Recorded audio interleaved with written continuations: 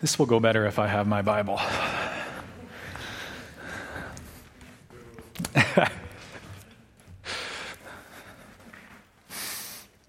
Well, I'm excited this morning to be starting a new sermon series, even if it's a short one, on the book of Jonah. Jonah's a short book. It's only 4 chapters. And so we're going to have 4 sermons, just one sermon series, but 4 sermons. Jonah, before we actually open up and read Jonah chapter 1, and the words will be on the screen as well. But before we do that, just a couple words or a couple thoughts about Jonah in general and the minor prophets in general. Jonah is in a chunk of scripture called the minor prophets. Minor not because they're unimportant, but minor because they're shorter than books like Isaiah or Jeremiah, which usually have about 50, 60 chapters. And so Jonah is in the midst of this series or this chunk called the minor prophets. And the minor prophets as a whole have at least 2 things in common. One is a very strong focus on God's justice and on his mercy and how those things fit together. And we're going to see already in Jonah chapter 1 that Jonah is someone who loves justice and that God also is someone who loves both justice and mercy. The second thing that all the minor prophets have in common in general is a focus on the nations, not just on Israel, but all of Israel's neighbors, the nations around them. And so I'm also going to show you a map this morning, and we'll see just a little bit of the geography for a few seconds. And those of you who are watching at home will have the opportunity to pause it there because we're going to go through that pretty quick. But it's important and I think helpful to know that in the minor prophets we see this emphasis on God's justice and mercy and also this emphasis on God's love for all the nations. And we also, before we start, we know one other thing about Jonah outside of the book of Jonah. And it really sets Jonah up as a foil or kind of an opposite of God. There's in 2 Kings chapter 14, verse 25, if you want to check later, we are introduced to Jonah for the first time in the history of God's people. And we just get a snapshot of Jonah. He's someone who is very pro-Israel. He is focusing on, or he's an advisor to the king, and he's helping the king to determine whether or not Israel should expand their empire or their borders. And Jonah, we see in 2 Kings, is someone who's wanting to push the boundaries of Israel, of the nation of Israel. And so we know this about the minor prophets, that we see God's love and we see his mercy and justice, his love for the nations. And we know about Jonah, that he's someone who desperately loves Israel and has a lot of national pride. So, with that in mind, let's open up the Word of God to Jonah. We're going to read all of chapter 1. Now the word of the Lord came to Jonah, the son of Amittai, saying, "Arise, go to Nineveh, that great city, and call out against it, for their evil has come up before me." But Jonah rose to flee to Tarshish, the opposite direction, from the presence of the Lord. He went down to Joppa, to the port city, and found a ship going to Tarshish. So he paid the fare and went down into the ship to go with them to Tarshish, away from the presence of the Lord. Not a great start for a prophet. But the Lord hurled a great wind upon the sea, and there was a mighty tempest on the sea, so that the ship threatened to break up. Then the mariners or the sailors were afraid, and each cried out to his God. And they hurled the cargo that was in the ship into the sea in order to lighten it for them. But Jonah had gone down into the inner part of the ship and had lain down and was fast asleep. And so the captain of the ship came to him and said, "What do you mean, you sleeper?" Or to use an English idiom, "What are you playing at? Arise." We've heard that word once before when God called Jonah. And now the captain says, "Arise, call out to your God. Perhaps that God will give a thought to us and we may not perish." And so they said to one another, the sailors, "Come, let's cast lots, so that we may know on whose account this evil has come upon us." And so they did. They cast lots, and the lot fell to Jonah. And so the sailors said to him, "Tell us on whose account this evil has come upon us. What's your occupation? Where do you come from? What's your country? And of what people are you?" Jonah answers a few of those questions. He says, "I am a Hebrew, and I fear the Lord, the God of heaven, who made the sea and the dry land." That's just about everything. Heaven, the sea, the dry land. And so perhaps not surprisingly, the men were exceedingly afraid. And they said to Jonah, "What is this you have done?" For the men knew that he was fleeing from the presence of the Lord because he had told them. Then they said to him, "What shall we do to you that the sea may quiet down for us?" For the sea had grown more and more tempestuous. And Jonah said to them, "Pick me up and hurl me into the sea, then the sea will quiet down for you. For I know that it's because of me that this tempest has come upon you." Nevertheless, the men rowed hard to get back to dry land, but they could not, for the sea grew more and more tempestuous against them. Therefore they called out to the Lord, "O Lord, let us not perish for this man's life, and lay not on us innocent blood, for you, O Lord, have done as it pleases you." So they picked up Jonah, they hurled him into the sea, and immediately the sea ceased from its raging. Then the men feared the Lord exceedingly. They weren't just fearing in general, they feared the Lord exceedingly. And they offered a sacrifice to the Lord and made vows of obedience. And the Lord appointed a great fish to swallow up Jonah. And Jonah was in the belly of the fish 3 days and 3 nights. This is the word of the Lord.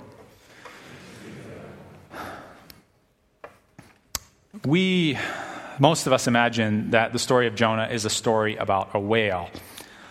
And we got to the whale here already at the end of chapter 1, or the great fish, as it's called. And yet I've picked a slide for the sermon series that's full of desert. This is actually a picture of Dubai, which is another great city in our world today. But I picked a picture of a great city in the desert because that's actually what Nineveh is. And it's really what half the book of Jonah is about. Already here in chapter 1, in the introduction, we've seen Jonah's call from the Lord, arise and go to Nineveh. And we've seen that Jonah goes in the opposite direction. The fish comes. Chapter 2 is Jonah's prayer from the belly of the fish. And then the second half of the book, including the climax, is all what happens in Nineveh, this great city in the middle of the desert. And so we'll just look at a map here just for a moment. That passage that I mentioned earlier in 2 Kings 14 mentions that Jonah is from Gath-Hepher, which you can see right in the lower middle of the map there. And when Jonah receives this call from the Lord, he's probably in Jerusalem. And so Gath-Hepher and Jerusalem, those are both within the boundaries of Israel. And so Jonah, rather than going east to Nineveh, goes the opposite direction. He goes down to the port city of Joppa and then is heading west as far away from Nineveh as he can get, to Tarshish, which doesn't even make it on our map. Now, Jonah, the story skips over, between chapters 2 and 3, it skips over however Jonah got from the edge of the shore where the fish spit him up all the way east to Nineveh. But there's no doubt some part of the journey there too, which isn't important for our purposes. What is important as we look at this map is to see that God calls Jonah to get up, to arise, and to go to Nineveh, this country that is far from Israel and actually that had a reputation of being a very brutal empire. They were one of Israel's enemies. Israel, this little nation right on the eastern shore of the Mediterranean, was surrounded by other nations, still is today, many of whom are considered enemies. And so rather than go east to the Assyrian Empire, to Israel's enemies, Jonah decides to flee, to get up and go the other direction toward Tarshish. Now, it's not an accident, I don't think, that when Scripture says that Jonah flees from the Lord or that he runs away, that's one of the main ways in which the Old Testament especially talks about sin. It talks about sin as running from God. All the way back in Genesis, when Adam and Eve, after they've eaten the fruit from the garden, God comes to them and meets them in the garden, and their response is to run away and hide. And here, Jonah does exactly the same thing. He runs away from the presence of the Lord, he runs away from the voice of the Lord, and he hides in the bottom of a ship. This is, Scripture wants us to know, this is rebellion, this is sin. And I think if we're honest, probably all of us have experienced at one time or another the storm that comes after we run away from the voice of God, after we run away from the presence of God or try to get away. And while it might be overstating it to say that the storm is God's punishment, I think at least we ought to remember that if God is a God of justice and mercy, if he's a God of love, not just for Israel, the nation, but for all the other nations, then when we are running from him, we're running from his justice, we're running from his mercy, and we're running from his love. And so it shouldn't surprise us that not only Jonah, but us too, when we flee from God's voice, from his good plan and order, that we get a taste of the chaos in our world. But interestingly, importantly, this isn't just a story about Jonah. I said in the introduction that Jonah really is a foil for the love and the mercy and the justice of God. And God, even though Jonah has rebelled and run away, God doesn't give up on Jonah, just as God doesn't give up on us. In fact, God uses Jonah to preach to even more pagans than he would have, even more of Israel's enemies than he would have otherwise, if he would have gone straight to Nineveh. In Jonah's day, as I said, the Israelites were surrounded by all of these other nations that had all kinds of different stories, all kinds of different history. They were all at war with one another. But all the nations, apart from Israel, had one thing in common, which is that they all worshipped many gods. They were all polytheistic. All these other nations had gods, a different God, a God for the heavens, a God for the earth, a God for the sea, a God for my town, a God for your town, a God for the harvest and for birth, for fertility, a God of death in the underworld, a different God for everything. And so when the ship is in the middle of this tempest, in the middle of this storm, we see that all of these sailors are crying out to their different gods, hoping that if trying to figure out which God is it that we have wronged, that is angry with us, that is punishing us, and maybe we can appease him. Maybe we can make that God happy. There's a little bit of control there, right? If the world is as simple as different gods are in charge of different things, then as people, all we need to do is just figure out what we've done wrong and appease that little God, and then everything will be okay again. Or, if we don't want to make that God happy, we can just run. If you made the God of the sea angry, all you need to do is just get back to dry land. If you made the God of your town angry, you just need to move to the next town and you'll be okay. That's why the men are not just terrified, but exceedingly terrified when Jonah tells them, oh yes, the God that I'm running from is the God of heaven who also made the sea and the dry land. He's running from a God that can get him wherever he goes. Now, that might scare the sailors who believe in this polytheistic world. But for us as Christians, it should give us pause, certainly, when we try to run from God, but ultimately it should give us comfort. Because what Jonah learns and what the sailors learn is that there's no place where he can run to escape God's presence, to escape God's power, God's ability to call him back to repentance, but also God's provision for him, his ability to rescue him, to redirect him, and put him on the right path once again.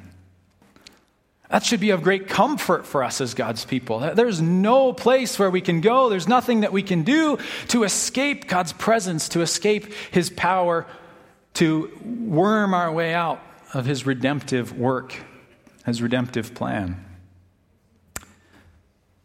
One theologian says it this way. He says, "You can't encounter the living God and walk away unchanged."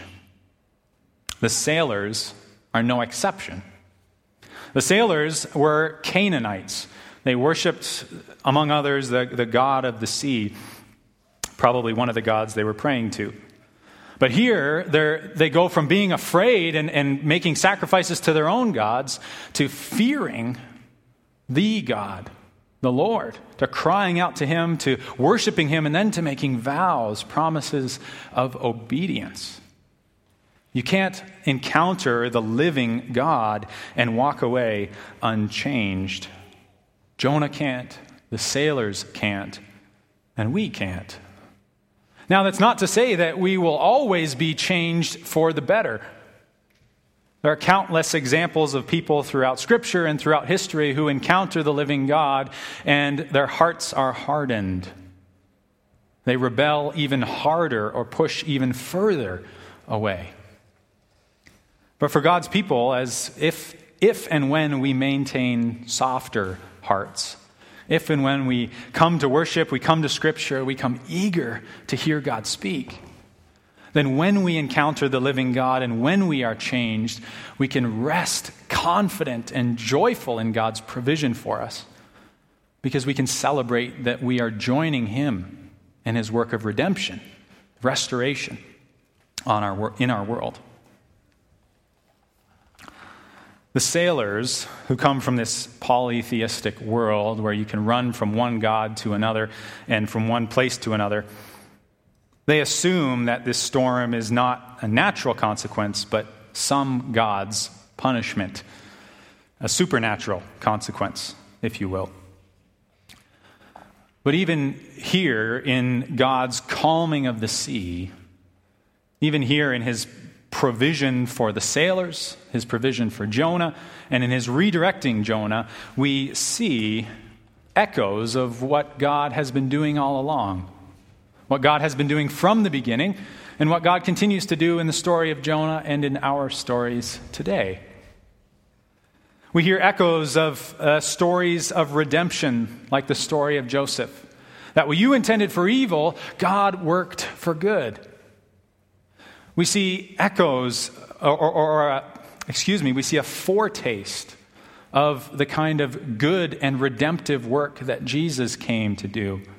That in the midst of the chaos and the fear and the death of his world, that he worked for peace, for calm, for shalom. Shalom is a Hebrew word, a word that shows up many times in the Old Testament that means a lot more than just peace or just the absence of conflict, the absence of a storm. What God has been doing from the beginning, what he's doing in the story of Jonah, and what he's still doing in our world today is working for redemption, for restoration, and for renewal. And that's really what shalom is all about. One theologian calls shalom universal flourishing. It's everything and everyone in right relationship with everything and everyone else. It's a world not just where storms stop over the ocean and where ships don't go down, but a world where everyone and everything exists in right relationship with everyone and everything else. That's what we see, or what we begin to see in this story already here in chapter 1. And I want to outline just a few of those things before we close. First of all, we already went through how Jonah is running from God. He's rebelling against God. He's sinning. And the sailors expect that when they throw Jonah overboard, the only possible end for Jonah is that he is going to die. And so they cry out to God and they say, Lord, don't hold us guilty of this man's blood. They expect that they're killing him. And yet, Jonah is not the sacrifice in this story. The Lord rescues him. The Lord saves him. He protects him. Jonah is not the sacrifice that the sailors think he is. Jonah, in fact, needs the same sacrifice that the sailors need. The guilty man doesn't die. He's rescued. Secondly, the second way that God is working for redemption and restoration and renewal for Shalom in this story is that these foreigners, these people from the other nations who worship other gods, turn to the one true God. In the beginning of this story, all we know is that they're heading west to Tarshish. But we see that through this storm that they are changed. They go from worshiping these foreign gods, these little g gods of all these, maybe the god of the sea or a god of all their different regions, to worshiping the one true God. And in finding their place in their relationship with God, they are brought along into this story of renewal and restoration. They're brought along into their proper place in the story of universal flourishing or shalom. And the third way in which God works for redemption, for renewal, for restoration is that he calms the storm.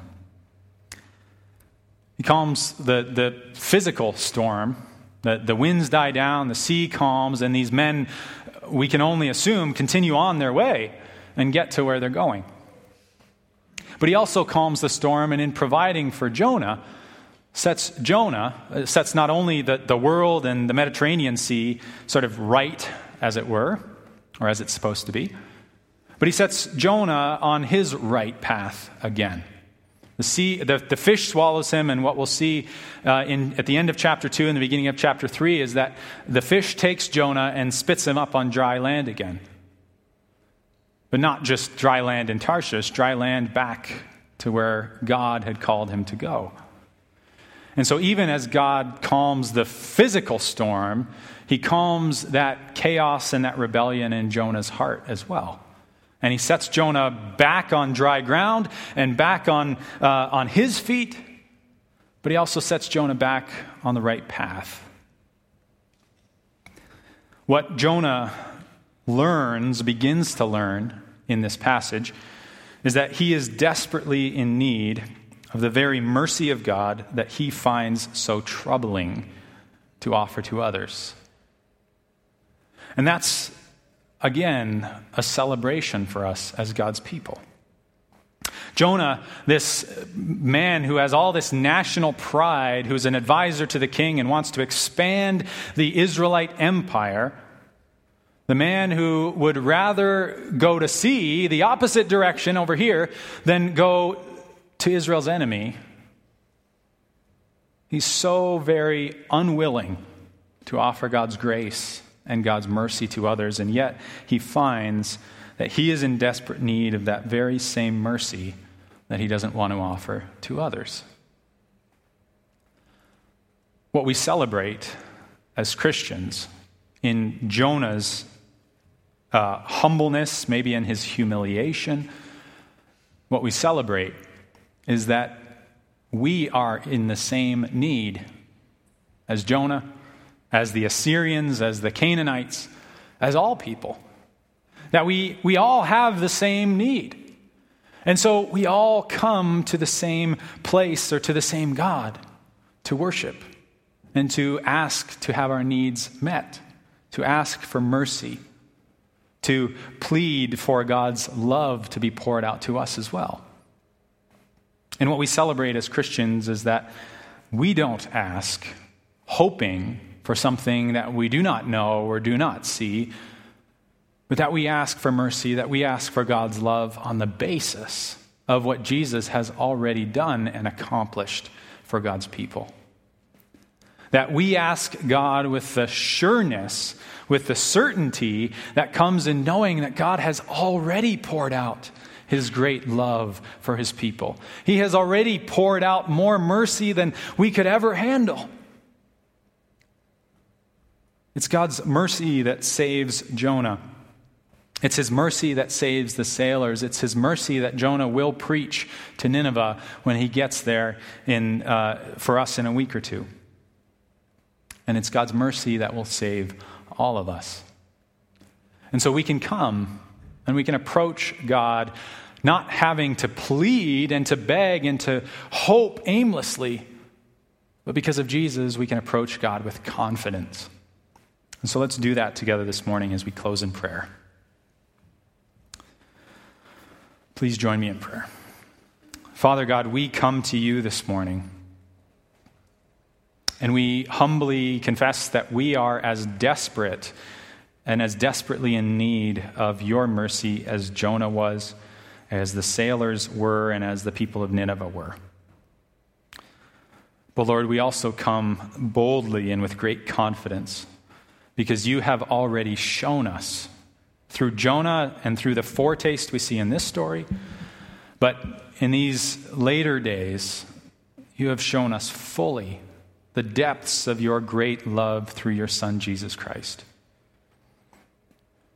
So God, we thank you and praise you for your love and your mercy poured out to us, and for your justice also poured out and paid for by Jesus so that the weight, that burden of our sin doesn't fall on us.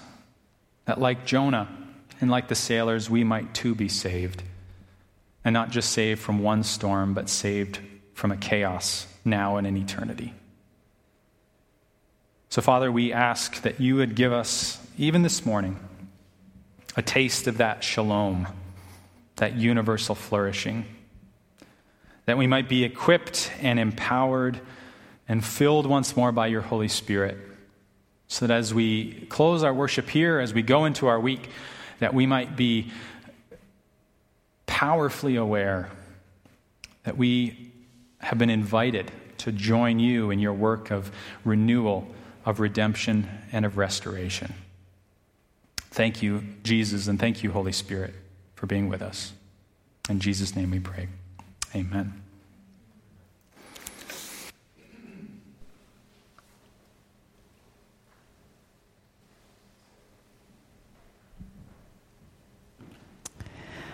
As we sing our last song,